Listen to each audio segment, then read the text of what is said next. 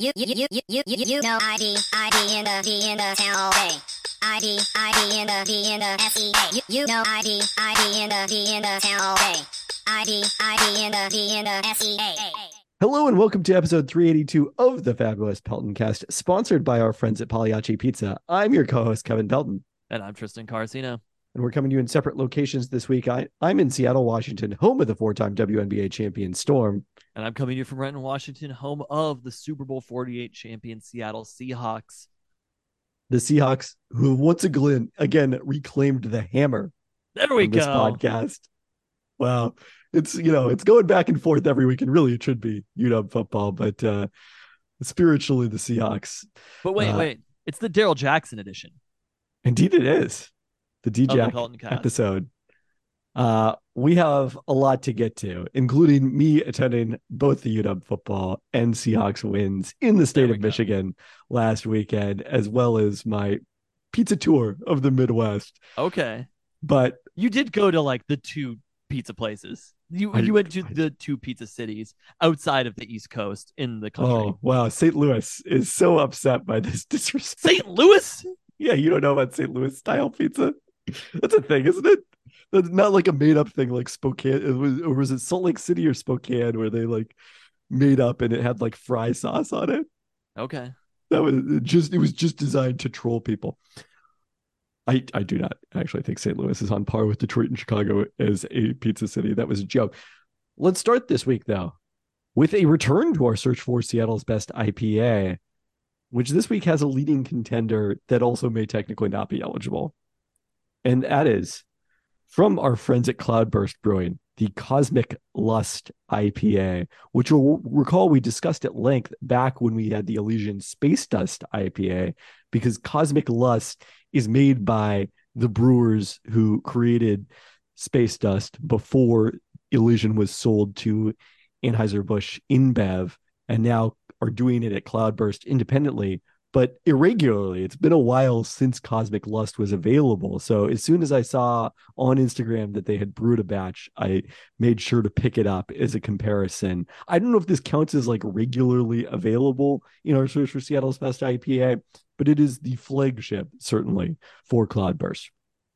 Their description: oh, what Dusty once was. He was vibrant. He was juicy. He was rough around the edges with a little bite, and yet still balanced and approachable. Everybody loved him, and even more do today. Sure, he still looks the same, but his old friends know that he's changed. He's bigger now, a little less interesting, dull and dumbed down. He says money and opportunity haven't changed him. Okay, but to those who remember what once was, this lust's for you. Okay. With Chinook, Citra, Amarillo, and Galaxy hops, and brewed in Seattle by an adamantly small, forever independent brewery that former Elysian employees work at. Yes. So there you go. Adamantly small, forever independent. I love it. The same could be said of the Peltoncast.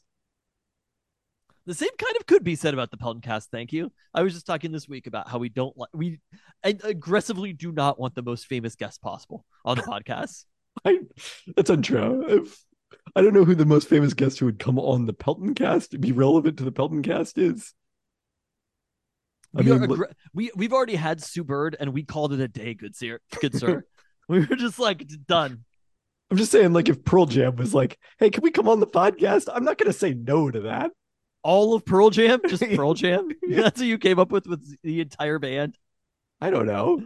If Jeff Ament wants to come on? I mean, yeah, that's the most logical fit for the Seattle Sports Podcast. I agree. Ben Gibbard. Well, we're aggressively small, adamantly small here on the Peltoncast. Indeed, we are. But you know what isn't adamantly small this week? Our list of toasts. Oh, yes. Starting with congratulations to Michael Penix Jr., named National Offensive Player of the Week by the Walter Camp Foundation for his role in the Huskies, posting their second most yards ever in school history in the win at Michigan State. Penix, predictably also one of several Huskies honored by the Pac-12. He was Offensive Player of the Week. Zion Tupuola-Fatui was Defensive Lineman of the Week after forcing a fumble that was not called a fumble. That was really strange. Very strange. Can we just pause for 1 second on that, because it didn't matter to the game. I had an inkling. I was like, I don't know if this is gonna matter. Could the Huskies have challenged that play and just decided not to? They could have. I don't think it would have done much good, because as always in college football, the same person who decides whether to stop the play to review it also determines whether the call is correct. They are both judge and jury in that sense. But so the challenging almost never makes sense. Most obvious fumble in a situation like that. And usually what you do instead of challenge is you take a timeout to give them more time to look at it. And Michigan State took the timeout, and they still didn't want to stop playing. It truly baffling. That was very strange. I still think the Huskies should have done it just to be like I understand what you're saying about the same person is looking at it who would have also reviewed it, but just to really rub the point home at the very least. Apparently it was Pac-12 refs working the game. Yes. And apparently the Pac-12 should die. Oh God, what happened? The next time the Huskies visit Michigan State, it will be Big Ten refs working it. So that's good news. Pac-12 refs really showed us why. They always every week in and week out. You can count on that. Lastly, center Parker Brailsford was freshman of the week. There we go. The broadcasters. So you were at this game. You didn't hear this on Peacock, but the broadcasters had not figured out the nickname. Is that how you pronounce it? No, that's how I just pronounced it right now. I was looking at there's a tweet that somebody shares with the ratings after each week, and I always am like, where are the Huskies? Colorado's always number one, and of course they were not on there because they were on Peacock in a game that was much better than almost any other game around the country last weekend. Well, it was better on paper. I don't know if it actually was better. The matchup was better. Yes. There were not that many premier matchups around college football. Next up, congrats to Mariners pitchers who set a franchise record with their 16th shutout of the season Monday in Oakland. Somehow, while not pitching well the entire season, they set a franchise record for shutouts. Just sticking by this stick, just stubbornly clinging to this stick. That was for old time's sake. That was a sub 500 Mariners take. Thanks to Fabulous Pelton quotes for the heads up. A belated congrats are in order for the Peltoncast WNBA Fantasy Champions Between Two Birds, co-managed by Neil Rhodes and Aubrey Robertson. All right, lastly this week, congrats to former Storm forward and Peltoncast favorite Alicia Clark on winning 6th Player of the Year for the Las Vegas Aces. Wow, congrats. Nothing. Congrats on winning 6th Player of the Year with the Aces. Come on. That's like congrats to Puka Nacua for the most receptions. Like, who are we celebrating right now?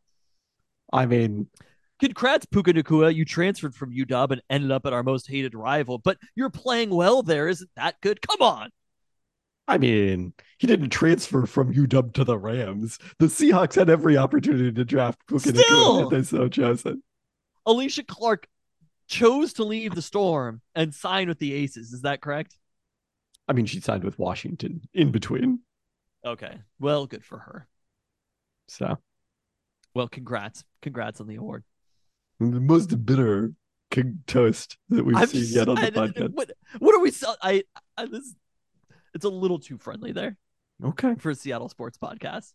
We still have to. I'm the only person who's carrying the water for the Storm at this point. I feel like I'm the only person cheering for the team to lose. Yeah. All right, should we get into talking about this trip? Okay. Yeah, let's do it. As we were waiting to get in on Sunday in Detroit to the Seahawks-Lions game, some of the Lions fans were musing about the number of Seahawks fans who were there, which really was way less than Seahawks-Colts, the other road game I've attended. They were musing as if there were a lot. Yeah, they viewed it as a lot of Seahawks fans. And then they were talking about, well, it's the ultimate sports fans weekend to be able to go see the Huskies play and then the Seahawks. And I was like, actually, it's like, it's a solid A- behind the A that was the Huskies playing at Michigan and the Seahawks playing at the Colts 2 years ago. Wow. Which also was topped as Michigan State is also the kid brother to Michigan in terms of weekends for travel. Yep, 100%. Wow. And the Cubs weren't at home, so I didn't get to tag that on the Friday as I did last year. or in 2021. So, but most importantly, the outcomes for this weekend that you took were much better. whew, So, what are we going to talk first? Food, or are we going to talk sports first? let's talk sports first, then we'll get to food. Okay. So you're in East Lansing, Michigan. Boy, that was a long pause, but we got there. We got there. The No. Peltoncast I geography. knew it. I was Okay. building up the drama or whatever. We're recording over Zoom, so I have to have at least one awkward pause there. You're in East Lansing, Michigan. Did you tailgate for this? What is the environment like there? So, I mean, it was a little strange, obviously, given the events that are going on. Michigan State, it was reported on Monday, has notified Mel Tucker that they intend to fire him for cause after the Title IX report that we discussed on the podcast, or complaint that we discussed on the podcast last weekend. So, certainly Michigan State fans were still excited about the game. We wandered past, apparently there's like a traditional 4:00 shot, which it said like 4:00 specifically. There's a lot of games that start before 4:00. I don't know what they do with the shot at that point, or you're playing the game at 4:00, but they were rallying behind, being 16.5 point underdogs going into this game, and how Michigan State was still going to win. There wasn't like a lot of trash talk from Michigan State fans because there was only so confident they could be going into this game.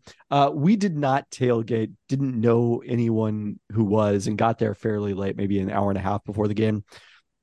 So after we parked on campus, we walked over to see the Breslin Center, home of Michigan State men's basketball. There's a Magic Johnson statue out front, some plaques commemorating their men's and women's basketball teams that have won the conference. And it was interesting to me how few of those there are recently, because Michigan State only is good in the month of March now under Tom Izzo. As we were walking over there, we did not have any beer. And two Utah fans, of all people, walk by us and unsolicited hand us each Founders All Day IPAs. Wow. Just out of Pac-12 solidarity. For now. Yeah. I love that. Utah fans. This is the thing. Very lost Utah fans. This is a Chris Smith complaint about people who wear jerseys to a Seahawks game. Somebody will show up week 1. There's like a family all wearing Dolphins jerseys or whatever. Very and strange. It's just like, why are you here? But also, why did you wear those? Like, just to be like, hey, everybody, I'm not cheering for either of these teams. I just want to let you know publicly, I don't care about either of these teams who are playing. I cheer for a football team. They're not here. Full page ad. I don't cheer for these teams. Like the Utah fans, they're just like, because I'm assuming they were decked out in Utah gear or whatever. I mean, that's how I know they were Utah fans. It's not like they exactly. I mean, they didn't tell us, but I was aware previously, and we were just like passing each other as we were walking. It wasn't like we walked up to them and had a conversation. Yeah, I love it. It was a great moment. It worked out perfectly. Yeah. Quite a run in the Pac-12 for Utah fans. You've got the conference championships, beating USC, the loss to UW, of course, the Byron Murphy pick, and then their fans handing you those beers walking by. That will go down in the Pac-12 Mount Rushmore for Utah, without question. So got into Spartan Stadium a little early. It feels a lot, I would say, like Husky Stadium pre-renovations. It was back to, for the first time in a while, peeing in a trough at a college football game. Yeah, you got a little trough action. Colorado has that same experience as well. That's one of the other road trips I've taken in the Pac-12. All bleachers, no backs to the bleachers. You're crammed in there pretty tight. Reminded me kind of the Rose Bowl to that extent. The crowd was good. There was some empty seats, but the student section was just packed like well before game time. Like, respect to the Michigan State students on showing up early for this one. And it felt like it could be at kickoff. It felt like could be a pretty good, exciting atmosphere. And then the game started. But do you think that's something, so vis-a-vis Washington, about where the student body comes from? Partially it's just the timing of it, right? Like, they've been in school for over a month at Michigan State, I would assume. Correct. But so there's just a timing issue for UW fans. Obviously, you're an actual Big Ten country. You left Big Ten country to go to Big Ten country. You're in historic Big Ten country. Well, what I posted on Instagram is that I was deep in Big Ten Okay. country. Yeah. And someone objected to that I was already deep in Big Ten country when I left. And I would say that we're not deep in we are in Big Ten country, but when you get to Michigan, you're deep in it. And then also, I again, this is literally knowing nothing about the institution, but I think I can make a broad statement about it. Oh, of course you can. But the students at Michigan State, it probably is a little bit more representative of the actual community in Michigan than UW is. It seems plausible because of the fact that there was one billboard we saw at one point or something advertising that I forget what the exact number is, but like X percentage of Michigan State grads are employed in Michigan after graduation. Mm-hmm. And I'm like, that's interesting. Was that necessarily the goal? Like, is it a bad thing if you get employed in some other state? But that does seem to speak towards 77% apparently are in state, according to whatever was the first thing that popped up on the billboard. 77% of students who go to Michigan State are from the state of Michigan, not employed within the state of Michigan.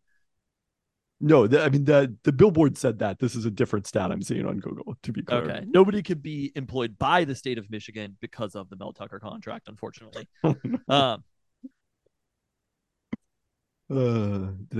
I do that's my expectation. The other thing, there was an ad for I think it was Michigan State on the Peacock broadcast about what a great research institution it is. And it's just like, we get it, right? Like, you don't need to promote to us, the people who are watching this game as Michigan State fans and UW fans, about being a research institution. It's like a fucking competition in the Big Ten and schools like this to be the most research of all of the research institutions. And research literally means nothing. It is the most, like, what are you researching? You could be researching anything. It is the most broad term that could possibly be used. It's just research institution. It's like, great. That's really relevant information. Look forward to Jimmer weighing in on this one. There are many research institutions in the country. There sure are. It's all about who can out-research the most, who can be the most research of all the research institutions. There are many football institutions in the country too, and some of them are out footballing others. One of the things that did stand out from Michigan State pregame is like they were getting ready to play their fight song, and they referred to it as the best fight song in the country. It's like, guys, objectively speaking, as a neutral observer here, the best one is like right up the road in Ann Arbor. Like, that would be like, they're not going to admit that at Michigan State, but still, that would be like Washington State talking about how they have the greatest setting in college football, or UW being like, we've got the best cheese. Yeah, in college football. Like, that's overcompensating too far. The best. I literally have no idea what Michigan State's fight song is. A lot of people saying it. I got to give them credit. It was. Well, yeah, 77% of the graduates are from Michigan. They know it. A lot of people sang it. So, anyways, then the game started and the vibe quickly began to sour. I feel like Michigan State. My sense about the Michigan State crowd is it was a little bit like UW in probably much of the Steve Sarkisian era, where it was like, we're expecting something to go wrong and we're ready for something to go wrong when it does, which is funny because like Michigan State's success is not that far away. They won a New Year's Six bowl game 2 seasons ago. So, but things have obviously turned rather dark since then, both on and off the field. By halftime, the crowd had thinned considerably. The student section, like large swaths of it, were completely empty. And by the end of the game, it was like largely Husky fans who were left in the building. Nice. It reminded me, the game was over for so long. So long. Zero darkness was seen. I felt like just a twinge of darkness right before kickoff. So true, like there was still nervousness, but no actual darkness. Except, yeah, I mean, I guess like maybe when that fumble wasn't called or something, it's like, oh, this is going to come back to haunt us. But they punted, and I was like, cool, yeah, game's over. Michigan State was trying to play like the field position game under their interim head coach. and one of my strong takes is you are not going to win a field position game against this UW offense. Confidently could say that. I mean, so are we talking about the game in general right now? Yeah. it was interesting. I think the Michigan State team, I don't know if they're better or worse than they were last year. UW dominated the game last year, but it was UW close. controlled the game. They did not dominate. I think that it was early in the season. They hadn't quite figured out the offense yet. And they obviously have the offense the most figured out right now. This was a complete and utter dismantling of a team. Like, if you would have told me, not knowing the logos, not knowing how great the fight song is or whatever, how many students from in-state went there, that they're a research institution, the most research of all institutions. If you would have told me that that was Tulsa, I would have been like, yeah, that makes sense. On the field, they were not a Power 5 school against UW. And I think you have to give UW a lot of credit for that. Like, obviously, the situation, Mel Tucker and the situation around Mel Tucker is not worth that many points, is not worth the. It just can't be. Exactly. The players are still trying to win. You know, it doesn't really ultimately matter, like, who the coach is, who's making these decisions. The players are trying to execute the plays. The plays are basically the same. And it was such a complete and utter domination that it was hard for me not to think that UW is possibly the best team in the country. In terms of FPI efficiency, based only on results from this season, UW is currently number 2 in the country. After Oklahoma, who throttled Tulsa much worse than UW did the week before. Do you care to guess which conference number 3, 4, and 5 in the country hail from? All from the Pac-12, of course. The Pacific 12 Conference, of course. 3 of the top 5 in the country in FPI efficiency through 3 weeks are from the Pacific Northwest. It's USC, Oregon, and Oregon State are the other 3. Washington State, which ranks a strong 16th in the country in FPI efficiency, a distant last among the Northwest schools. I think there's a good chance that UW could have their best team since the best team of going as far back to Don James. I think there is a chance that this could be the best team that they have, and they still could not win the Pac-12. I think there's a good chance that they play in a bowl game that is much worse than bowl games that they played in under Chris Peterson, while having a team that is probably better. Again, it's only been 3 games. I was going to say the team's healthy, but the team is even that healthy. They're like not the that way healthy. That we'll talk more about that later. The secondary played in that game. They're still figuring it out, but if the defense is even to above average with where this offense is, they're a clear competitor for the Pac-12, and in any other season would comfortably win the Pac-12. And it's one of those things where you look at the schedule and it is just, there's a couple in a row where you're like, that's okay. And then it is a fucking gauntlet week after week after week of games against teams that are just absolutely dominating so far. Again, the Huskies are playing those 3 other teams that are in the top 5 in FPI efficiency. I think in a 4-week stretch, it's certainly in a very short period of time. Have you looked at the Seahawks stretch that starts in like November? I think we talked about it while you were not on the podcast. That is there. I guess there is some separation between Oregon and then the USC, Utah, Oregon State, Washington State stretch, but still not great. I mean, this kind of leads me to my biggest takeaway from this game, which is just, I agree with you that the success that UW is having this season will benefit them in future seasons, and that we don't need to obsess about what the roster looks like next year, because this is college sports in 2023, and the roster is going to be volatile from season to season. But all that being said, Penix coming back, Odunze coming back, McMillan coming back, Troy Fautanu coming back, Braylon Trice coming back, etc., ZTF coming back, so on and so forth. Like, we need to enjoy and cherish this season, because it might not ever get any better than this again. Yeah. And it's certainly going to be hard for it to be more fun than this offensively. The ease with which they move the ball. Like, there was the possession where they get backed up on their own 1-yard line. And it's just like, oh, cool. We're just going to max protect, let Penix drop back, and throw like a 50-yard bomb to Odunze that he's going to catch with a defender draped all over him. And it's not even going to be a big deal at all. It's kind of wild how easily they had deep passes. I was thinking about you being there, just being like, well, okay.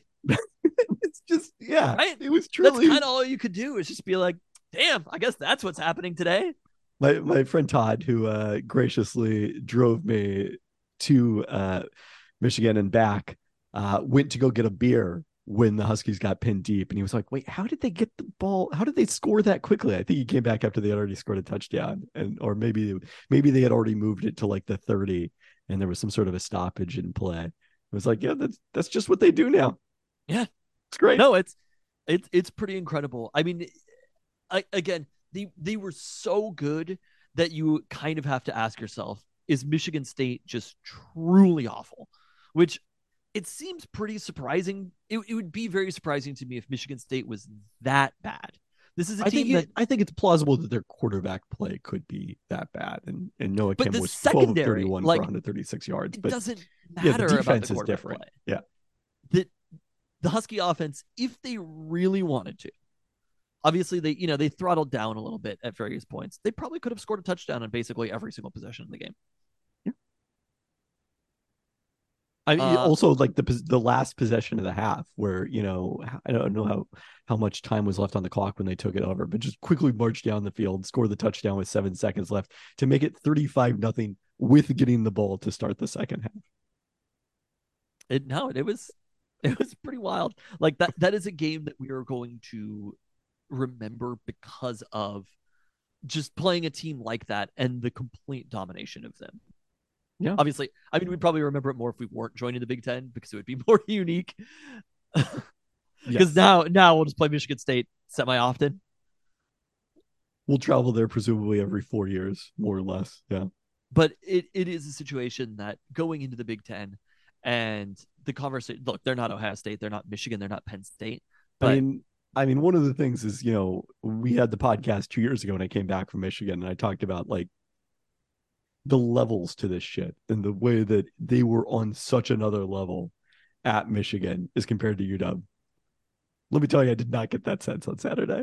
About Michigan State? Yeah. I did not. You happen to see the worst Husky team of... But it wasn't even necessarily about the game. It was also about, as I mentioned, like if you go back and listen to that one, like they show the list of graduates and it's like Gerald Ford and so on and so forth.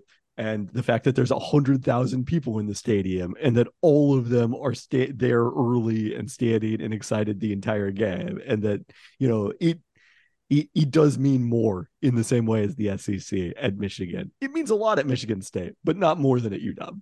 Yeah. Okay. So, well, yeah, I was fully prepared for another 1-1 weekend.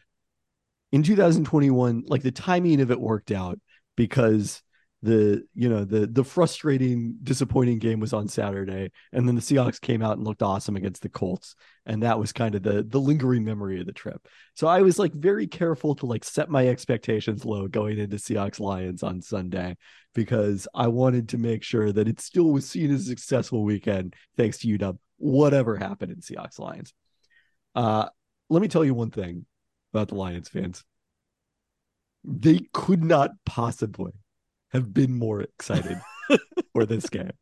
And I definitely, like, back in the back of my mind had the thought, like, oh man, if the Seahawks ruined this for the Lions fans, like they I mentioned the statue, the Lions on Saturday unveiled a statue of Barry Sanders outside the stadium, which we passed as we entered.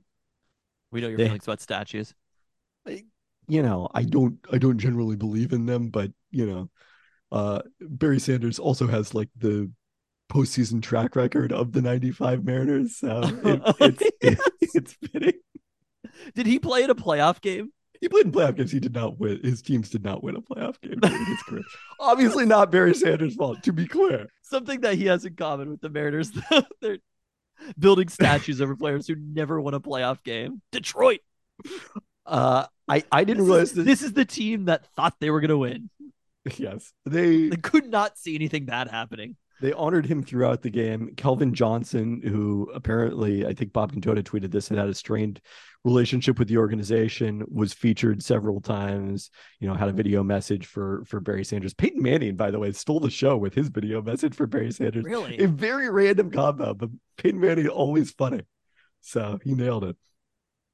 He got the hammer, I think, on that. Did he? I mean, Peyton Manning's kind of great. Yeah. So the start of the game, the energy in that building. I mean, I even in the Seahawks heyday, I'm not sure I've seen as much excitement as there was in that building, or heard a stadium is loud taking advantage of the dome. Like there's the same thing in terms of they're taking pride in false starts. That's a funny way to put it, because the term for the fans, their version of 12s is one pride. So that's it's the one pride list of number of false starts and times delay of games and times teams have to take time out. So that opening drive, I mean, the noise, the energy, all of it was off the charts. And the Seahawks calmly marched down and scored a touchdown. And then the Lions very quickly come back and score a touchdown. And it felt a lot at that point like it was going to be a repeat of last year's game where the Lions scored 45 points and lost. It was a little more defensive than that. And obviously the crowd didn't stay that energized the entire time. But a truly remarkable performance by the Seahawks, I think, to handle that environment and play the way they did. And my number one takeaway from that game, God damn it, Pete Carroll did it. In the second quarter, I was ready to fire Pete. He comes out, takes a timeout to avoid a delay of game on 4th and 3, and then decides to was that when they kicked the field goal and missed? I forget exactly what the sequence of events, but don't go for it. The defense, his baby, is just getting picked apart by Jared Goff, who started 11 of 12 completing passes in this one. And it's like, what is it you do here, Pete Carroll? You're just in charge of the vibes. That's all you're bringing to the table, because you're not bringing defense. You're not bringing in-game decisions. But damned if the Seahawks didn't eventually make enough plays defensively in a very Seahawksy way and show resilience and stay competitive. Now, it turns out that you've got to amend the can you win the game in the fourth quarter? Because now you have to add, can you win the game in overtime? Because they didn't win the game in the fourth quarter. They could have, didn't, but they sure did win the game in the overtime. Yeah. Wow. Pete Carroll did it. That's your take. So I think there are a couple things that Pete Carroll things that were different than maybe you would have peak bad era Pete Carroll, near the end of the Russ era. And we should be clear, more frustrating era Pete Carroll than probably actually bad Pete Carroll. But yes, he did a few things differently. And if you'll notice, I believe on the game-winning touchdown drive in overtime, there was one run on the entire drive. That sounds plausible. They passed the damn ball to get downfield. This wasn't a pound the rock, There were 2 runs on that drive. 2 yards and a cloud of dust or whatever. Kenneth Walker wasn't running the ball particularly well in this game, and they moved away from the run relatively early. I mean, he only got to 17 carries. I don't know. I didn't see the situational stats for how much they ran the ball, but they have moved up in terms of passing over expectations in the Ben Baldwin charts. They've gotten in the positive direction. Yeah, from week 1 to week 2.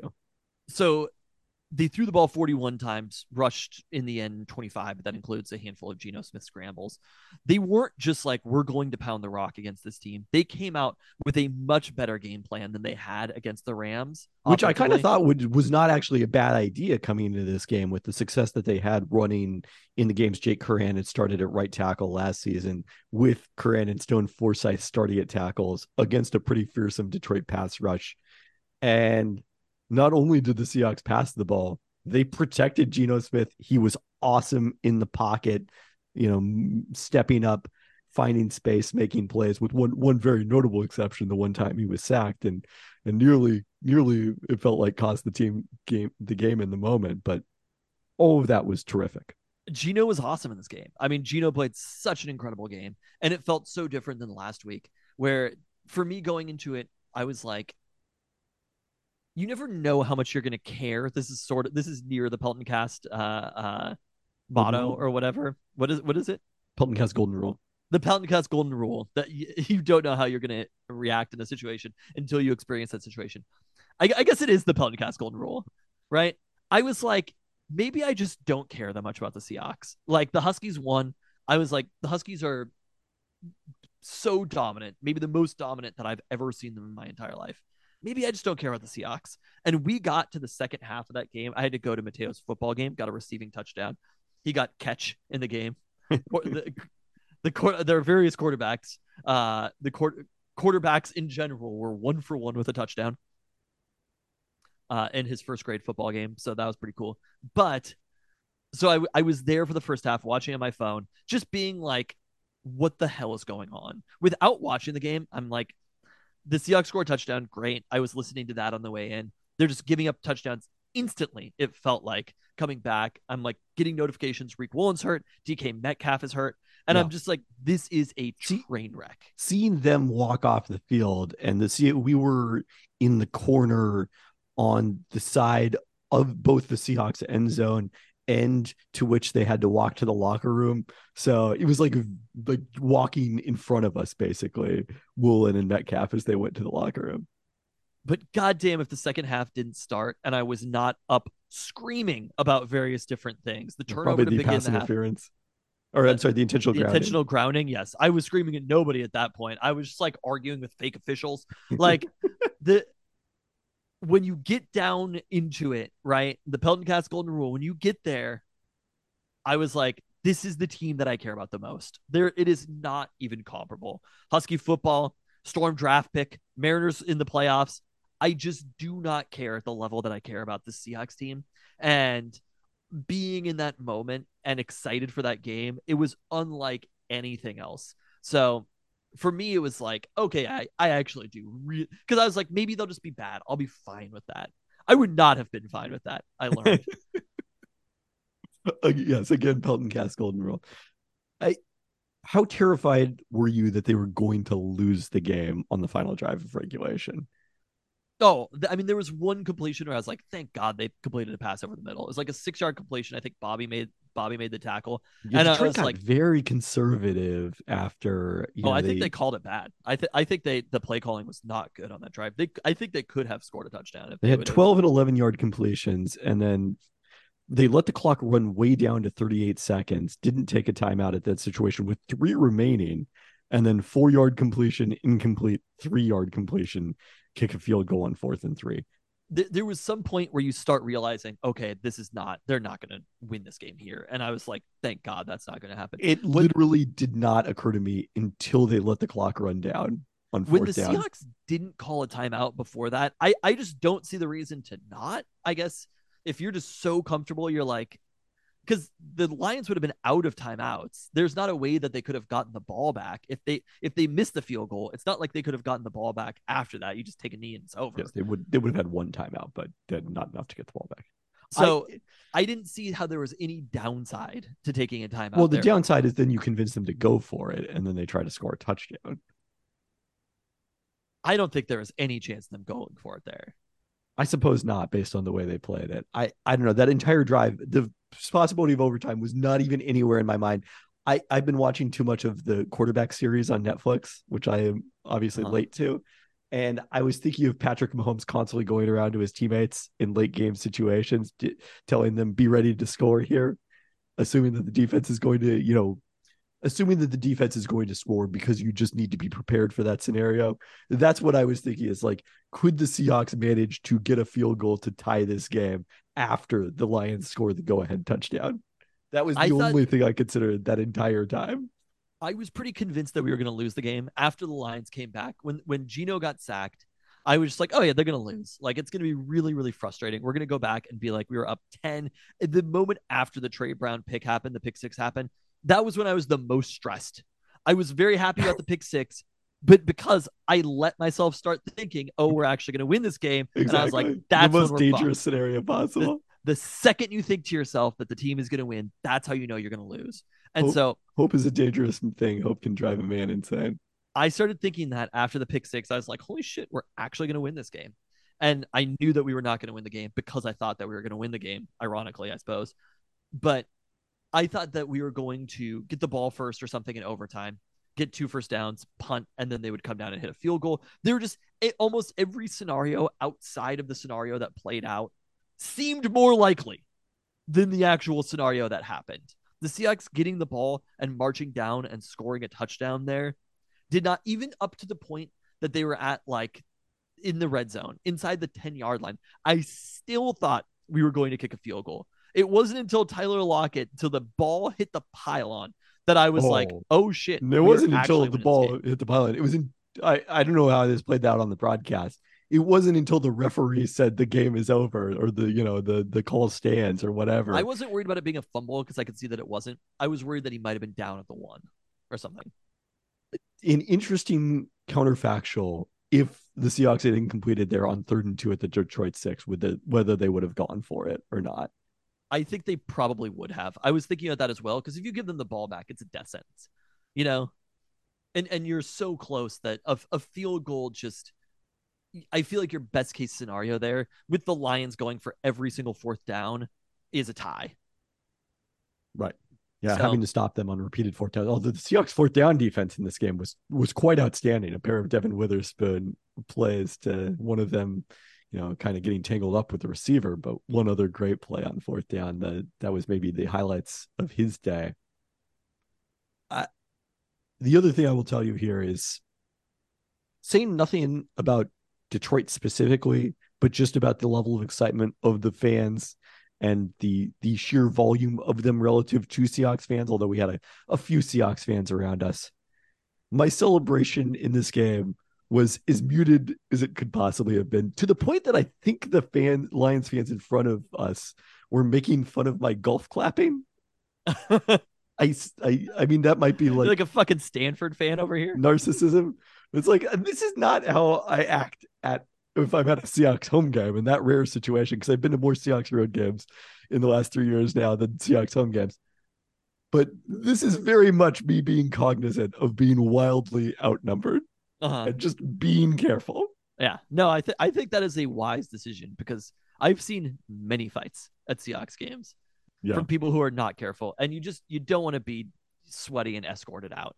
Like, that is just not a situation. Not that you would escalate any situation, but like the sweaty escorted out of the stands because you're fighting, that's like you've reached a real low in life. I also, have you ever attended a Seahawks or Huskies road game? Like, ever? Yeah. I've been to Husky road. Oh, games. That's right. UW at Oregon. Yes, of course, that one. I think that's it. Yeah. Like, some people enjoy kind of the back and forth with the other team's fans. That is not your boy. I want no part of it. I just want to be left alone and leave everyone else alone. Oh, no, it feels like conflict.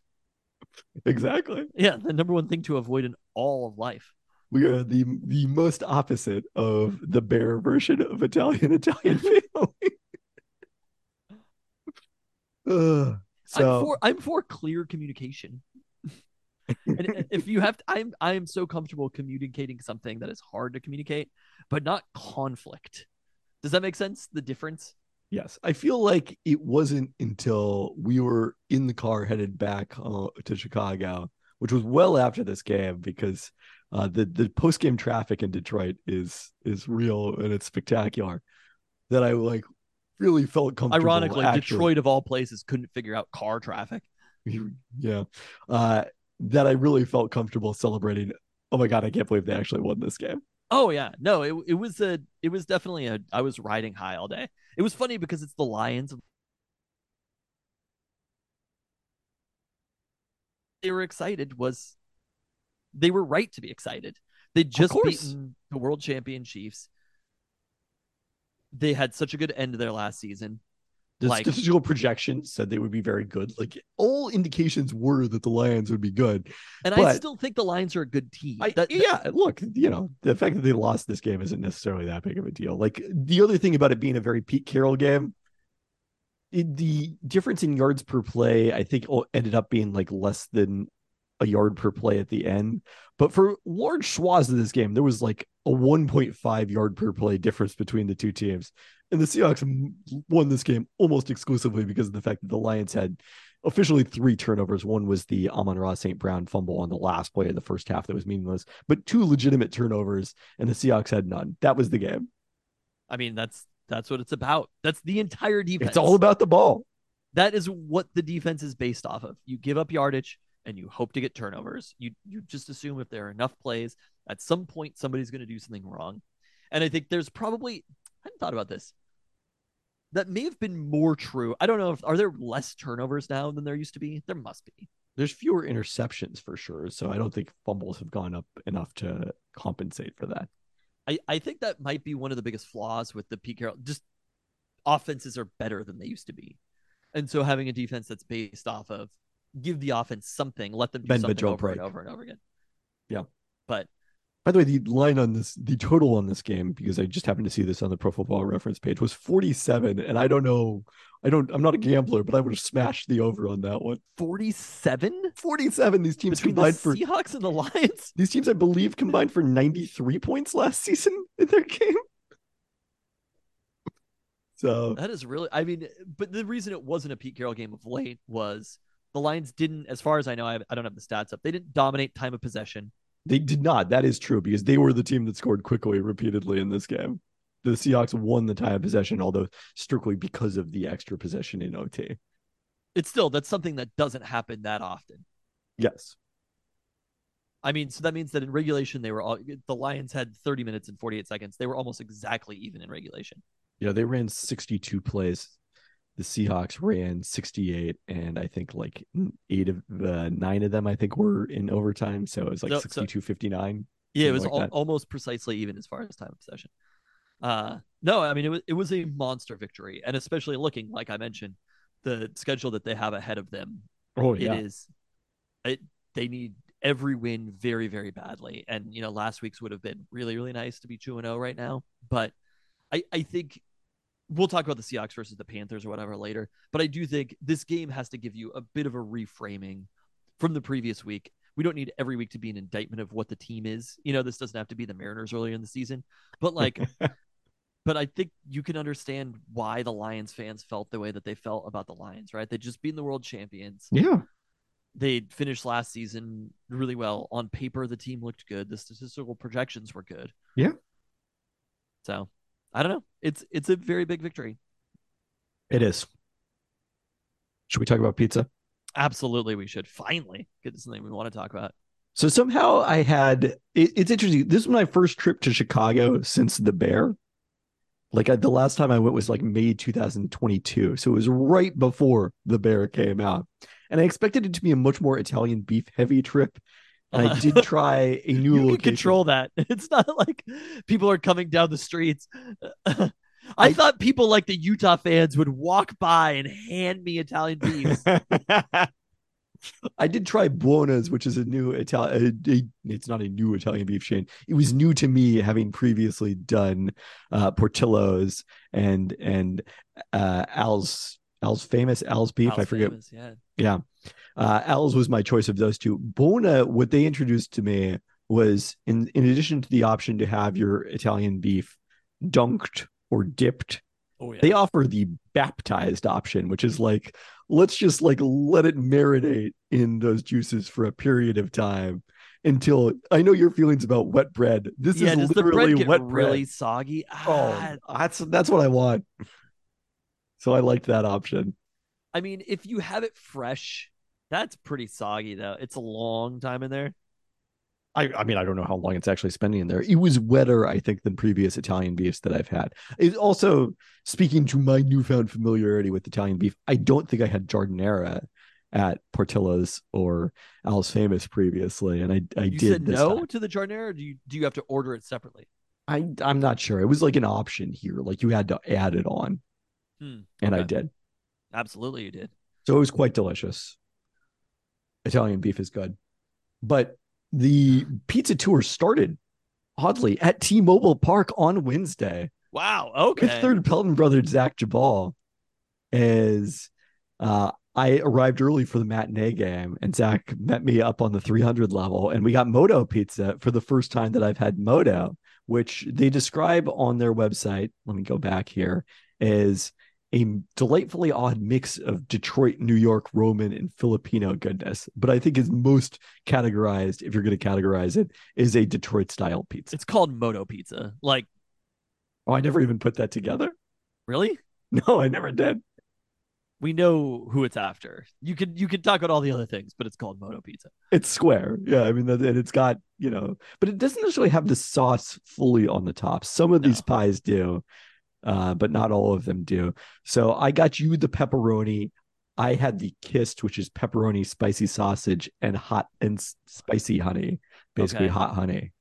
And these are like not cheap, but it's $19. You're trying to guilt me into not paying you for it. It's fine. You waited till the podcast to bring it up. I just want to note that, like, there was a person in line in front of me who didn't really know what was going on. Like, the rest of us were there because it was Moto Pizza, You were all nerds going over there. and she was like, "Is this really worth it? Worth waiting in line for?" And the She person just behind saw a me, line and got in it. the person behind me was like, "Oh yes, absolutely, it's 100% worth waiting for." Like, as someone who had previously gone to do it, I think it definitely was. It was like a 10 to 15 minute wait for me. I think oftentimes at night games, if you are there at basically close to first pitch, it's probably a half hour easy. That might not be worth it to me, but I did think, like, for ballpark pizza, this was legitimately outstanding. Yeah, I will accept that given that caveat. It's really hard to judge though, because you shouldn't judge any restaurant based upon the version of that restaurant at the ballpark. So many people DM'd on Instagram after I posted this. How does it compare to the real version? And I had to point out that I have still not had Moto Pizza from the actual locations yet. I want to have Moto Pizza proper. Worth it is such a complicated thing to describe because food at a baseball game is expensive. It was not a ton of food for $19 though. No. I mean, it was enough to tide me over. That was my full lunch. It was good though. Those two slices. It was good. It just it doesn't, like, the ballpark version of it wasn't anything that I would be like, wow, this is incredible. I don't think I would necessarily wait in a 30-minute line for that ballpark pizza, but I did think it was competitive with the Detroit style pizza. You had it way fresher than I had it. That is I had true, it yes. like 30 minutes after you'd gotten it, right? Sitting underneath your seat for an extended period of time until you got there in the second inning. Do you want to know a wild bit of information that I got today? I mean, yes, of course. I was driving down Petrovitsky, whatever it turns into, towards Tequila. Round Table Pizza Buffet. If you recall, you were never that much a part of this. A staple in Burien. Right? Oh, I mean, I wouldn't say I wasn't that much a part of it. I don't like it as much as when the Pizza Hut in downtown run had the lunch buffet. That was top tier. Pizza buffets in general are incredible. Do you want to know what the Round Table Pizza Buffet in, I think it's Tequila still, is, what it costs? No, I mean, yes, I do want to know. $13.99. That's a bargain. That's not a bargain. That is the cost. That is more expensive than a full pizza. But you're trying different things. No, the point of, you could get 2 pizzas from Domino's for $13.99. Are you fucking kidding me? My point was how expensive the pizza buffet is. You know that you're eating cardboard pizza from Round Table. It's bad, but you get a lot of it, and it's $5.99. And you might get the salad bar too. That's the entire point of it. You think $13.99 is a steal for one person? Your whole brain is broken right now. Living in West Seattle has changed you, man. The Round Table Pizza Buffet should be like $5.99 and you eat 12 slices. That is what it's about. Okay. Man, it is so expensive. That's 2 pizzas at Little Caesars, 2 pizzas at Domino's. Fair. For $13.99, you could get like 3 or 4 slices from Pagliacci of good pizza. You could get 3 different slices. That I agree with, obviously, our sponsor, Pagliacci. I would much rather have that. Stay in your lane. Round Table Pizza. People must not be eating it. Okay. I would tell you that I thought that the Moto pizza was competitive with the Detroit pizza that I ended up eating in Detroit. I will say Okay. that. So I felt much more positive about it than I think either you or Zach felt, the ballpark version. So on Friday, uh, meeting my ESPN colleague Jamal Collier for lunch, we went Oh, to name, Salerno's, name dropping yeah, again. Salerno's Pizza, which I thought of as tavern style. I'm now reading their website. Apparently, it is technically double dough style, is what they specialize in. So it's a little thicker than the classic tavern style that has become more popular. Certainly, J. Kenji Lopez Alt has been posting a lot about his experiments with tavern style and trying various tavern style over the past year here. But so tavern style, it's supposed to be like a cracker thin crust, uh, kind of traditional cheese and toppings, and then it's cut not in slices of a pie radiating out from the center, but in rectangles, but at the edge, they get rounded. That makes sense to you. It's like if you're making cutting lines across it. And so the inside pieces are squares, but the outside pieces are not. And the outside pieces were terrific. Thumbs up to this. The other thing I discovered is that giardiniera is a topping option for Chicago pizzas in Chicago. Okay. And Now I we're enjoyed talking. that. I had sausage and giardiniera, the mad Italian, I believe was the name of that one. So this is very solid, very solid. Sunday at Do the you know who does tavern style pizzas? oh, Round Table Pizza. I guess I had never thought of that. That's interesting. Sunday at the recommendation of my buddy Dan Feldman of the Dunked On Network, went to Buddy's Pizza in Detroit near Ford Field pregame, and was kind of shocked that it wasn't more crowded than it was. Is a place that you could sit and have pizza and drink before the game. And the one downside of tailgating on Eastern time zone is you just got to watch the pregame show. There's no other games on. Ugh, terrible.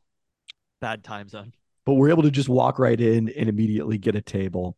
Uh, there we just had the it was double pepperonis. There's pepperoni under the cheese, Okay.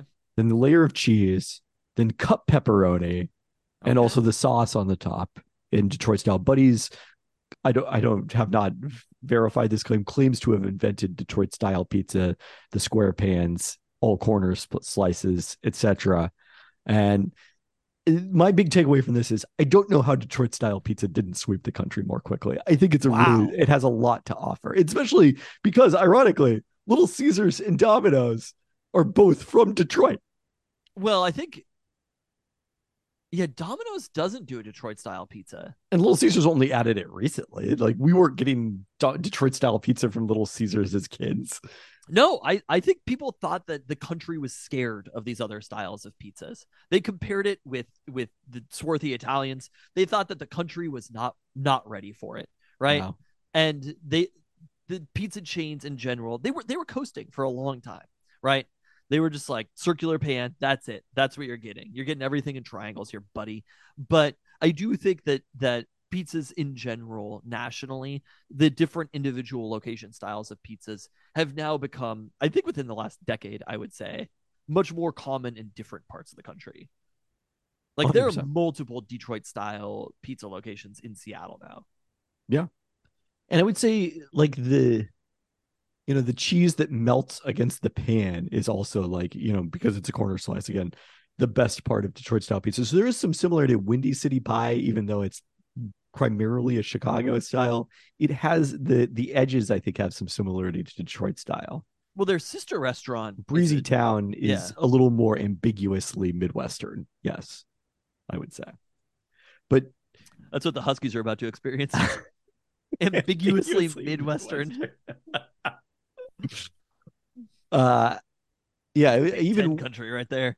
Windy City is not like full on deep dish. So Monday I finished off this trip by having deep dish at Pequod's, which so previously I had deep dish I can't even remember whether it was at Giordano's or Luminati's, the two like leading chains, which is a statement on how nondescript that pizza was when I had it.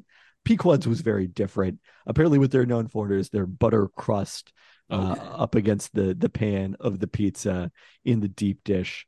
And this time I had pepperoni in giardiniera as toppings, and this was probably ultimately the winner of the best pizza I had on the trip. Really? So Pequod's is number one to you in Chicago right now. Yeah. I want to eat. I'm really actually very hungry right now, and I want to eat that pizza right this second. That's a fair assessment. I just, to me, the ambiguously Midwest pizza is the number one. I mean, God, I do love New York pizza though. I really like a thick crust, it's almost, I want it to be like you get a lot of bread in there and then the pizza toppings on top. That is really the best way to deliver pizza. I mean, pizza is great, first off. Like, yeah, pizza in New general. York style is great. Chicago style is great. Detroit really, style is great. Really coming out pro pizza here. Yeah, the pro pizza agenda. When I think about all the pizzas, I really think that I love pizza. But my best pizza experiences have definitely been in New York by far. It's not even close. I don't feel like I've not had great pizza experiences in New York. I feel like the replacement level is super high, but I don't know if the highs are as high necessarily. So Pequod's is the winner of so far for your ambiguous Midwestern pizza search. Buddies and Salerno's would totally eat again, 100%. But Pequod's, I think, was the best. And where does Moto Pizza rank within there? Ballpark Moto Pizza, again, it's in that second tier. Okay. No. So there you go. With that, is it finally time for your favorite segment? It's like the latest it's come. Don't burn yourself. We got Mariners hot takes coming at you. I was so mad this weekend. So mad. I had all of these takes in my head. I was going to invoke Dennis Green, Jim E. Mora with they are who we thought they were. And playoffs? You kidding me? Playoffs? I was so mad. I was indifferent by Sunday. Because on Friday and Saturday, I treated those games against the Dodgers like playoff games. I sat down and hung on every pitch. I thought to myself, I want this team to be back in the playoffs again because of how much fun it was to watch October baseball last year. You remember the game against the Astros that went 19 innings or whatever, the playoff games against the Blue Jays, the comeback. Every game mattering so much, you can't miss an inning. Then I got some perspective because what I was looking for was right in front of my face the whole time. The Mariners are who we thought they were. A team that could compete for a wild card or the AL West, and the whole season, a slog through April, May, June, July, August, half of September, comes down to a 10-game gauntlet against the class of the AL West with one division title and most likely one wild card slot on the line between three teams. And I cannot wait to watch this baseball. The weather is getting colder. The nights are getting longer, and this is why we watch for so long, to hang on every pitch, every at-bat, every extra inning, and bullpen decision that will last for longer than a wild card round or a division series. We get a week and a half of some of the most intense baseball we'll have seen since 1995, that we don't even need to think about what's after, just each and every moment, because playoffs, you kidding me? I just want to win the next game. Oh, love it. The Mariners did treat the series against the Dodgers like ALCS playoff games, certainly, because they lost all of them. But now, fresh off back-to-back wins against the Oakland A's, with one last game left against the A's, 11-1 on the season. And, you may say, oh, sure, what does that mean against a team that is now 46-105 on the season? But the A's did take two of three from Houston just last week. So these are not games to be taken for granted or taken lightly. And now, after the Astros lose the first two of their series in Baltimore with one left, it is Astros 84 and 68, Rangers 83 and 68, Mariners 83 and 68. All three teams in the AL West tied in the loss column with 12 days left in the season. This is it, 11 right? days. I don't know. genuinely mean this take. Like, I am so excited to watch these games. I'm a little stressed about it, but every single game is going. It's not like there's going to be one game where you're like, well, that one didn't matter or whatever.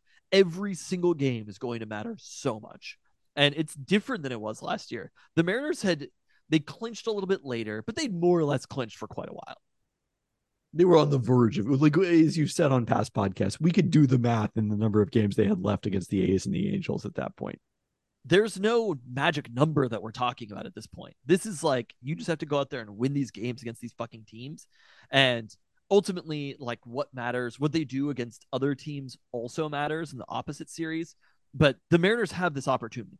They are playing It is all in front of them.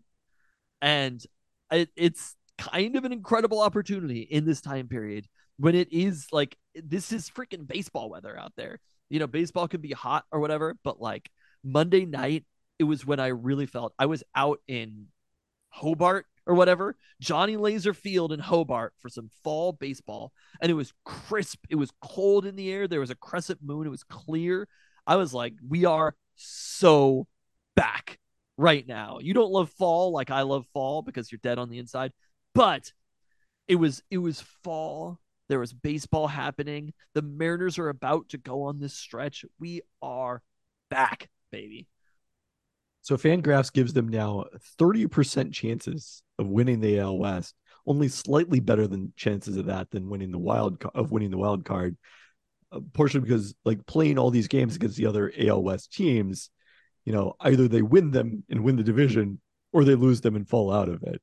Like, the middle ground scenario is relatively smaller than it probably should be at this point. The Rangers are way more likely to win the wild card, but way less likely to win the division. An interesting twist.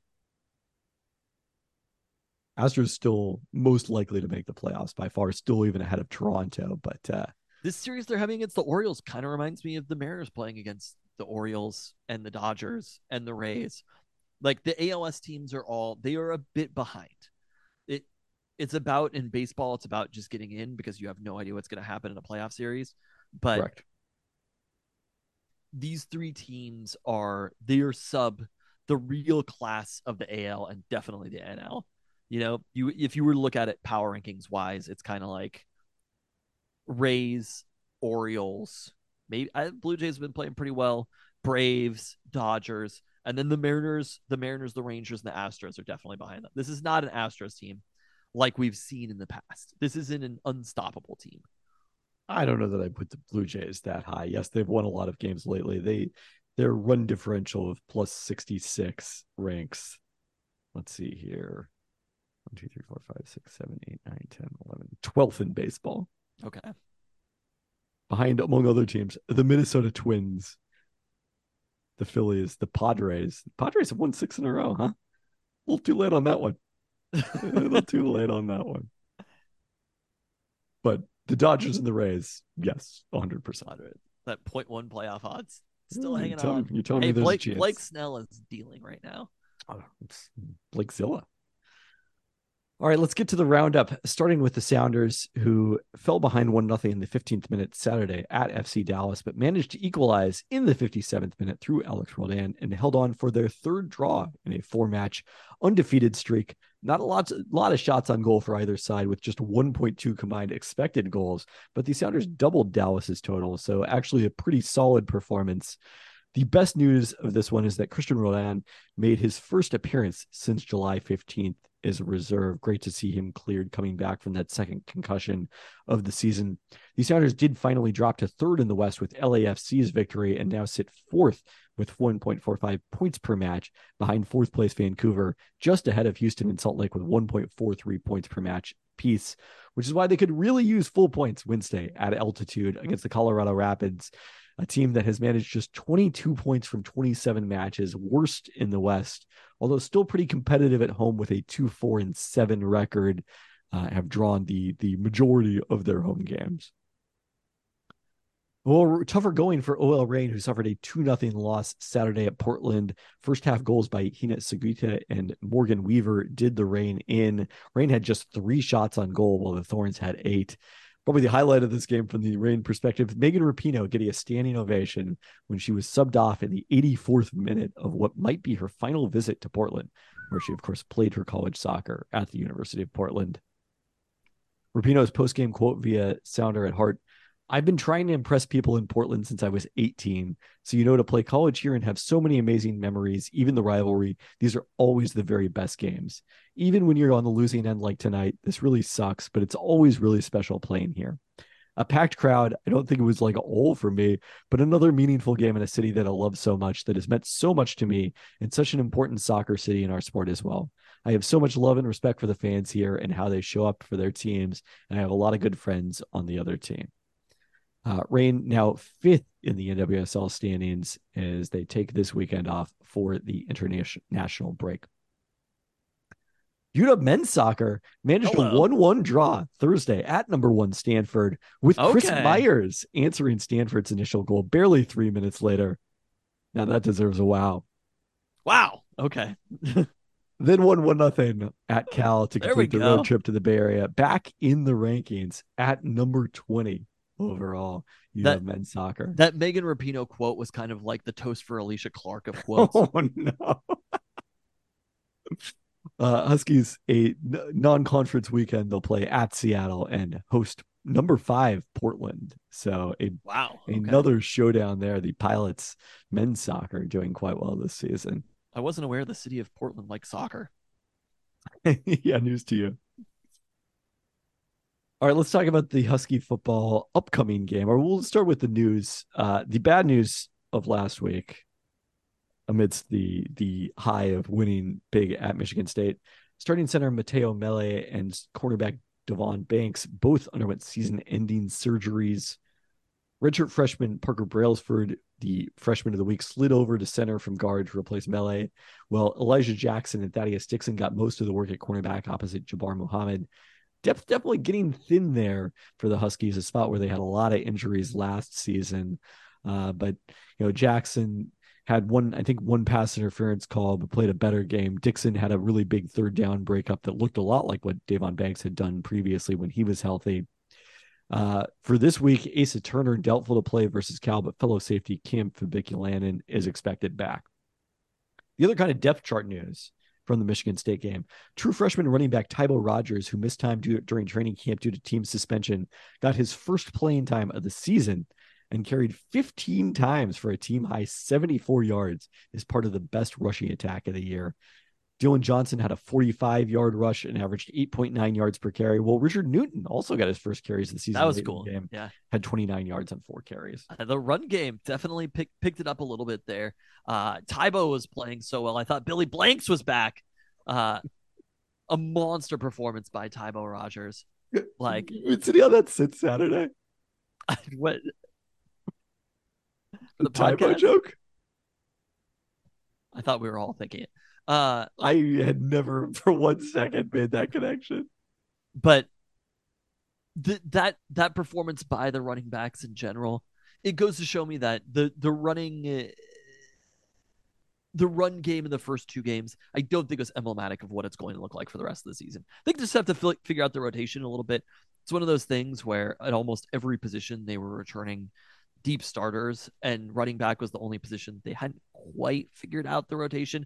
And I feel like they do. I think Sam Adams sadly may not be part of that rotation, but if Tybo Rogers is going to be the one, if he's going to be the explosive player back there, then that's excellent. I don't know if he falls entirely out of it. I think it was Daniel Ngata, who I don't know if he got any carries on Saturday. So he was kind of the one who did not benefit from Tybo Rogers and Richard Newton getting a chance. I think the other thing is you mentioned this in terms of like if you had taken off the jerseys, this felt more like the Tulsa game, the game against the lowly non-Power 5 non-conference opponent. Like the Huskies dominated the line of scrimmage at this game on both sides in a way that they did not in either of the first 2 games. And that was, kind of really exciting and encouraging to see. So let's talk about This week's opponent, Cal, is the Huskies start Pac-12 play. Huskies 21-point favorites in this one. Cal is 2-1 with wins over North Texas and Idaho, coming back from a 17-0 deficit to beat the Vandals 31-17 last Saturday, but lost 14-10 at home to Auburn in their only real non-conference test. It's been a run-heavy attack for Cal under Jake Spavital, who returned as offensive coordinator after spending the 2016 season in that role before becoming the offensive coordinator at West Virginia and then spending the last 4 years as the head coach at Texas State. The Bears rank 6th nationally with 242.7 rushing yards per game, but are averaging just 198.7 passing yards per game, which Michael Penix Jr. calls a good quarter. TCU transfer Sam Jackson, the fifth, won the QB battle, has started all 3 games, but completed just 54% of his attempts for 5.0 yards per attempt.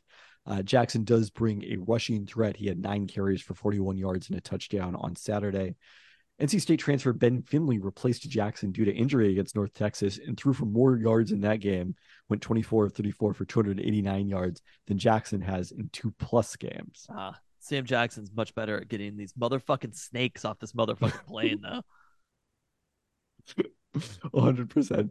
Jaden Ott leads a trio of running backs with at least 150 yards so far, which contrasts with the Huskies, who have no running back with 90 yards yet this season. Despite not playing against Idaho due to an injury that shouldn't sideline him against UW, Ott ran all over North Texas for 190 yards and 2 touchdowns, but had less success against Auburn with 20 carries for 78 yards. He had 897 yards, 8 touchdowns as a true freshman last year. Their leading receiver is Jeremiah Hunter, who has 147 yards and 2 touchdowns after nearly hitting 1,000 yards in 2022. Cal defense remains stout as ever under Justin Wilcox. They're 17th in FPI efficiency after finishing a disappointing 56th last year, have forced 10 turnovers through 3 games. And while the schedule was obviously a factor in that, they held Michigan State transfer Peyton Thorne to 94 yards on 14 attempts in the Auburn game, while forcing 4 turnovers in that one. Cal managed to slow the Huskies in the first 3 quarters of their 28-21 loss last year in Berkeley. Bears had a 7-6 lead at one point, were even 14-14 heading to the 4th. But UW scored touchdowns on 3 consecutive drives in the late 3rd and 4th. I kind of don't even remember that game. I do. I remember it. I don't know what the burger was, but I went and got a burger from Little Woody's and was watching the first half of this at Beer Star and being frustrated with UW's offense. And I think it felt worse in the moment than it really was going back and looking at the stats for Michael Penix Jr. But it did take, they did take away the big plays that have been the signature of the Penix, Ryan Grubb, Kalen DeBoer era Huskies. Do we sort of kind of just like grind it out? I think I kind of remember a lot of long drives. They had a couple of opportunities. They had multiple drives down 1 touchdown late in the game, but could not come up with the tying touchdown. I think if there's anybody who is going to slow down this UW offense, I think it's Justin Wilcox of anybody who they'll face. So wouldn't be surprised to see them be a little bit less explosive than they were. I would be shocked if this is a situation that they end up at the 1-yard line and just casually pick up 40 yards. So they'll probably have to work for it a little bit more. Similar to you saw like Belichick against the Dolphins last week. Eventually they got there. They got their yardage. They got their points eventually, but they had to work a lot harder for it than they did against other opponents. And I think that's how this one is going to look. Ultimately, UW's just a better team, and they're playing the game at home.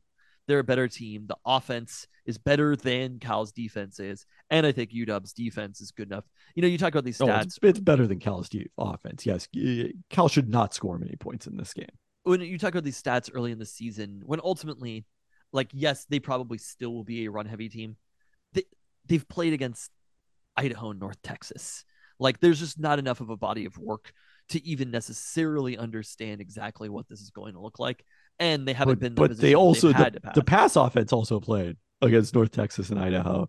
And again, other than when Finley was in there, they have not been successful passing the ball. So I don't think that's super encouraging for them going against this UW defense, whose one weakness is probably the corner opposite Jabbar Muhammad. The thing that we need to be doing is looking at the weather forecast, though, because the 7:30 start against Cal is not something that I like to see. Better make sure there's no wind in the forecast and no lightning. Yeah, the lightning is the real concern here. I don't. I've already had one late night this week. I don't. I don't need a second. Saturday's looking pretty good. 67 degrees, mostly cloudy. We'll need the hoodie for this one certainly, but that should be comfortable. Okay. All right. It's definitely this is the first fall football game of the year. Oh yeah, is it usually is. Chances percentage chance 76 on Friday, so we'll see if that forecast changes at all. Percentage chances of victory, obviously not. We're not have to worry about getting sunburned in the 7:30 start. I think it's like an 80% chance of victory. That low?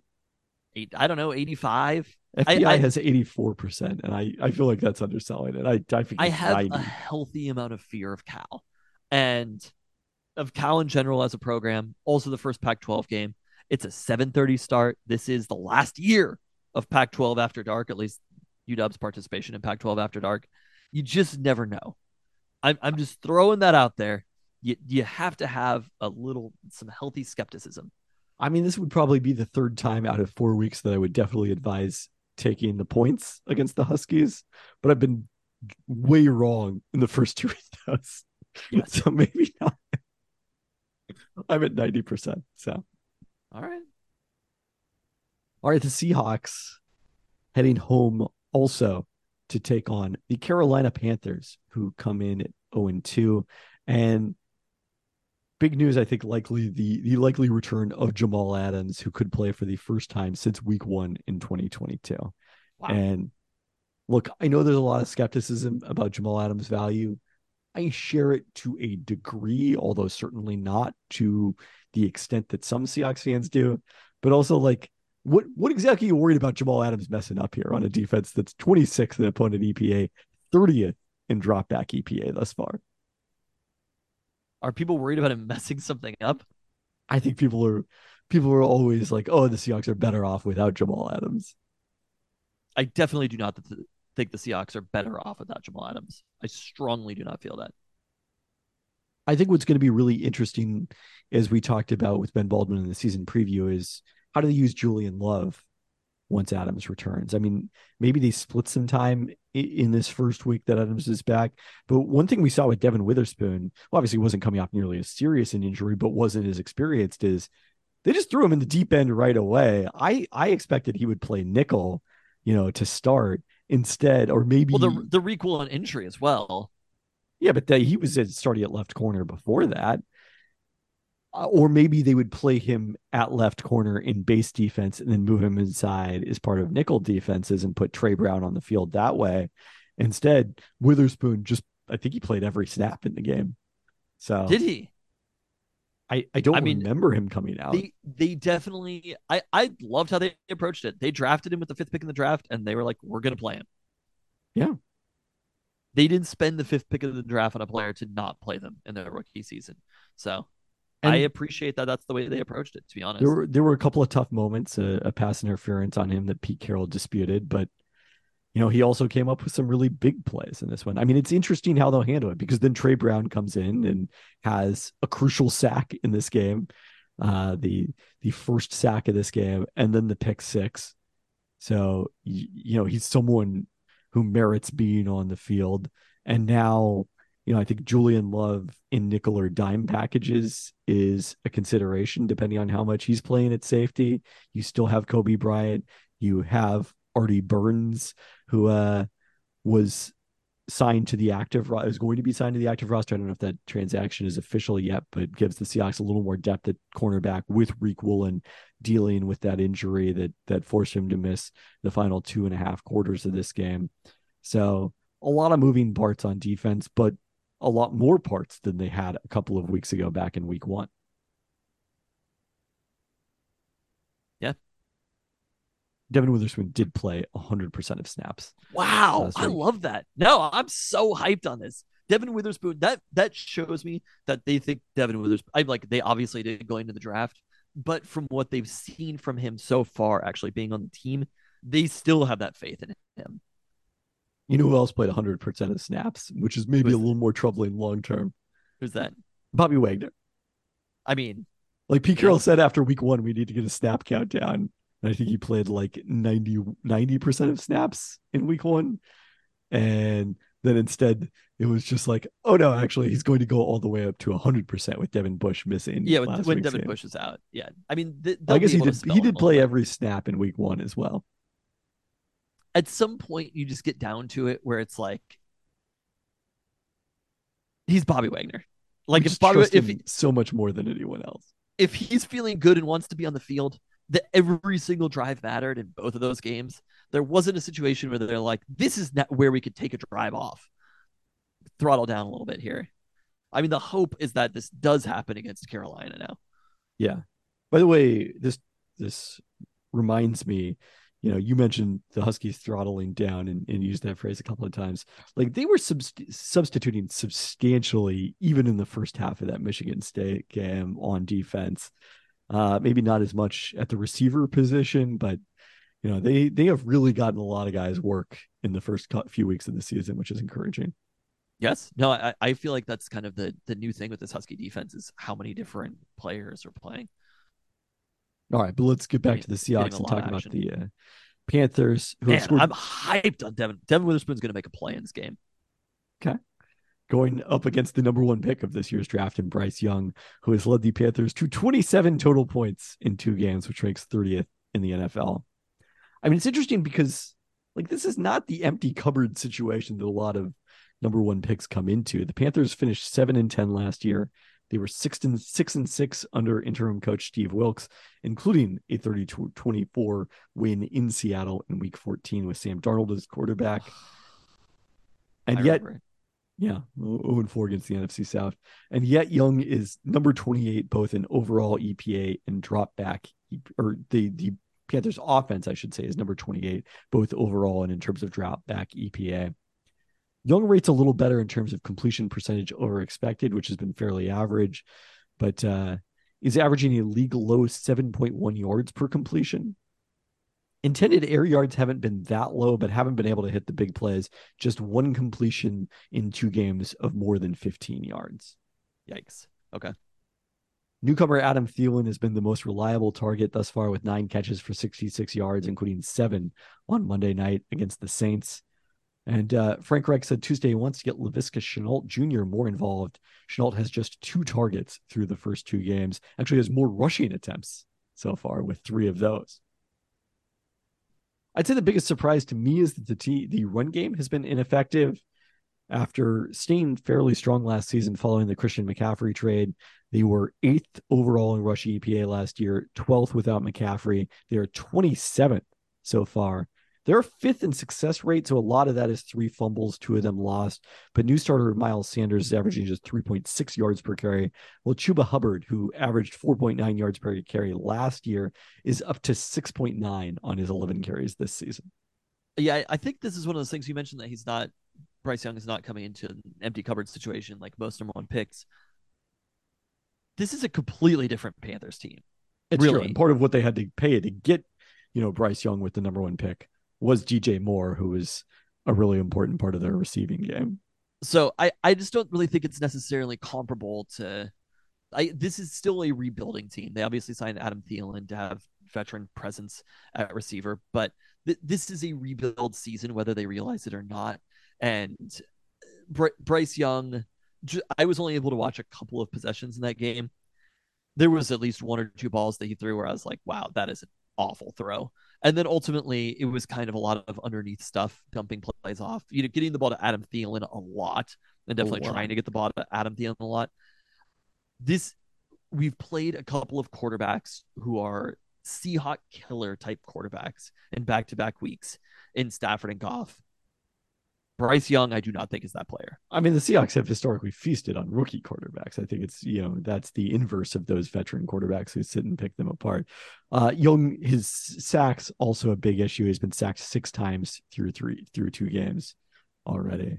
So it would be nice to see the pass rush really, get going in this one after not making a lot of impact against Jared Goff in the first 2.5 quarters, maybe 3 quarters. I forget when it was. I guess it was in the 4th when Trey Brown had the first sack. And then they started to get to him a little bit. He did end up with... Unfortunately, one time Darrell Taylor got to Jared Goff, but Jared Goff had handed the football He got there. It really was a truly shocking play. Because, like, the fact that he celebrated, like, it wasn't a dirty play at all. He He just had no legitimately was idea. fooled, which it's kind of surprising. Like, I'd never seen it before, but it's kind of surprising it doesn't happen more often. The Uchenna Nwosu doing the crying at the Lions after. It was a tense game. It really was. I feel like this could be a fun rivalry. It is kind of funny. The one thing, like, they mentioned one time during the game that, like, Seahawks fans had funded a flag football league that the Lions started this season. Yeah, no, we were donations. Lions fans. The last time that the Seahawks played a regular season game, or that the Lions played a regular season game before this year, we were Lions fans. Lifelong in that Lions moment. fans. But now So it feels like this could be a real rivalry. From that grew a very deep hate. I mean, the other piece. I mean, you know what? The Seahawks and Lions are just on each other's corner right now. A little bit, just with less forced downs. Not necessarily from that part of it, but in terms of teams that, you know, are, I don't know if, you know, I necessarily sound to say young, but like had surprising seasons in 2022 and added a shit ton of draft picks early in the 2023 draft to go with that. One of those much teams, better offenses than one of those teams used a higher pick on the running back than the other did. Yes. I mean, the other piece is that it could be a huge deal as far as playoffs as well. I mean, the reason they obviously made the playoffs last year is because of that victory in Detroit. So it was a big win. This one against Carolina, though, I just don't. It's a little bit too early for Bryce Young. We still got to talk about the Panthers defense, which I was kind of surprised it's only 16th dead average in overall EPA per play, number 10 against dropbacks, number 28 against the rush, because it feels like they've kept them in the games. They obviously got run over by Bijan Robinson in week 1, and then really contained Derek Carr, who went 21 of 36 for 228 yards. But Taysom Hill gashed them for 75 yards on 9 carries. Seahawks have been there. Shaq Thompson suffered a fibula fracture on Monday night, underwent surgery. It sounds like it's likely to be season ending. People who know are very high on the Panthers. Other off-ball linebacker, Frankie Louvu, who had 7 sacks last year, has 2.5 through the first 2 games. Wow. Edge Brian Burns also has a pair of sacks, and the Panthers are 3rd best in the NFL overall with sacks on 13% of opponent dropbacks. I mean, that defense last year was good. Yeah. But between them and the run game last year, it just the scoring points is the part that I think is going to be difficult. And we'll see where the Seahawks offense is at against a team like this. I think it's a little bit of we're kind of the Panthers is not necessarily a barometer game. We're feeling out how much of it is the Rams are better than we thought they were. And I think that Rams team, I mean, even the Niners game, like everything that happened last weekend kind of pointed toward the Seahawks not being as bad as we thought they were. Certainly Puka Nacua appears to be for real and not just taking advantage of the Seahawks defense. It is shocking how good Puka Nacua is. I mean, historic first 2 games in the NFL. Puka Nacua. Who knows? When it feels real, too. It's one of those things where he's just open all the time. And he's doing this without the attention of Cooper Kupp on the other side. So it'll be very fascinating when they put the 2 of those guys together. Frankly, he has been what we thought Jackson Smith and Jigba would be in the NFL thus far. And thus far, the Seahawks have not really figured out how to unlock Smith and Jigba. A lot of short passes to him thus far. Although I think there was one big 3rd down conversion that he had. He'll get there. I mean, there's still so many just with the other receivers on the team. Like, there's still so much attention that's going to go to. We talked about this a lot. We get so excited about rookies, but like DK Metcalf's going to get a lot of passes. Tyler Lockett's going to get a lot of passes. I mean, look, we talked about Geno. DK had an awesome game on Sunday. Tyler Lockett had an awesome game on Sunday. Like, they both gave huge him bounce a back lot for of help. both of them. Yeah. Yeah. After week 1, I was making the case that the offense was probably fine and it was just 3rd downs. And I feel like what happened on Sunday validated that position. And validated very quickly, right from the opening drive as they marched down the field. So, but yeah, for this one, it feels like unless the Seahawks have a Rams second half style offensive, slow down, let's say, it will be hard for the They gained Panthers. 12 yards. What is the other word? You didn't want to say meltdown because Yeah. Well, meltdown sounded too hot. They need to be colder. The term. we were pretty hot that day. Is that referring to the temperature or your anger? Yeah, at both. I've let it go. Percentage chances of victory? 60, 70, 68. We go 70%. This is a game they should win. And, it would be a bit of a concern with the schedule in the back half if they didn't win this one, having already dropped one to the Rams. But it certainly wouldn't be. Stranger things have happened. They went 0-4 against the NFC South last year. It's one of those things. They're 5.5-point favorites, and I wouldn't be shocked if the Seahawks won the game by 20+ points. Yeah, but the Panthers stayed obviously very close with the Saints, who I think are maybe good. I'm still a little bit less convinced that the Saints are good, but I mean, the other thing about this one is I feel like it's got a chance to really, what happens early could cause wide deviations late. Because if the Panthers are in situations where they need to become one-dimensional and throw the ball on every down, it could get ugly. Yes, I agree. And on the other hand, if the Seahawks are leading and can take the Panthers pass rush out of it, then that could really work. The other thing I didn't say about the game plan on Sunday, like I think we were wrong that they didn't actually use any play action in week 1. I think that was a bad stat that I found in the moment, but they sure corrected that one. It felt like they made the entire offense out of play action against the Lions. And guess what? Play action is great. Yeah. So keep it up, Shane Waldron. Wow, how different these weeks are. Last week I gave a take about how much I hated Shane Waldron. It was personal. And here we are a week later, happy with the Seahawks. Life comes at you fast. Every game can be an indictment on a team, though, in the NFL. There's not that many of them. It's not baseball. I agree that is, even though it is not correct, it is more sensible and more correct to do so in the NFL. 10 times more so because there's 1/10 as many games. Yeah. On that note, thanks for listening. Thanks. I feel like I'm the tired one. I'm so tired. I'm pretty tired. I'm not yawning as much. I just it's kind of cold down here now. Yeah, it's that season. Break out my heater. Spiders are everywhere. I don't know if you have spiders all over the place. Yeah, I do. I've been having giant spiders. Is socks feasting? Do socks eat spiders? No. You might try sometimes, but not really. Maybe every once in a while. Taste. Have a little taste of a spider. Just a little spider as a treat. All right. Bye. Bye.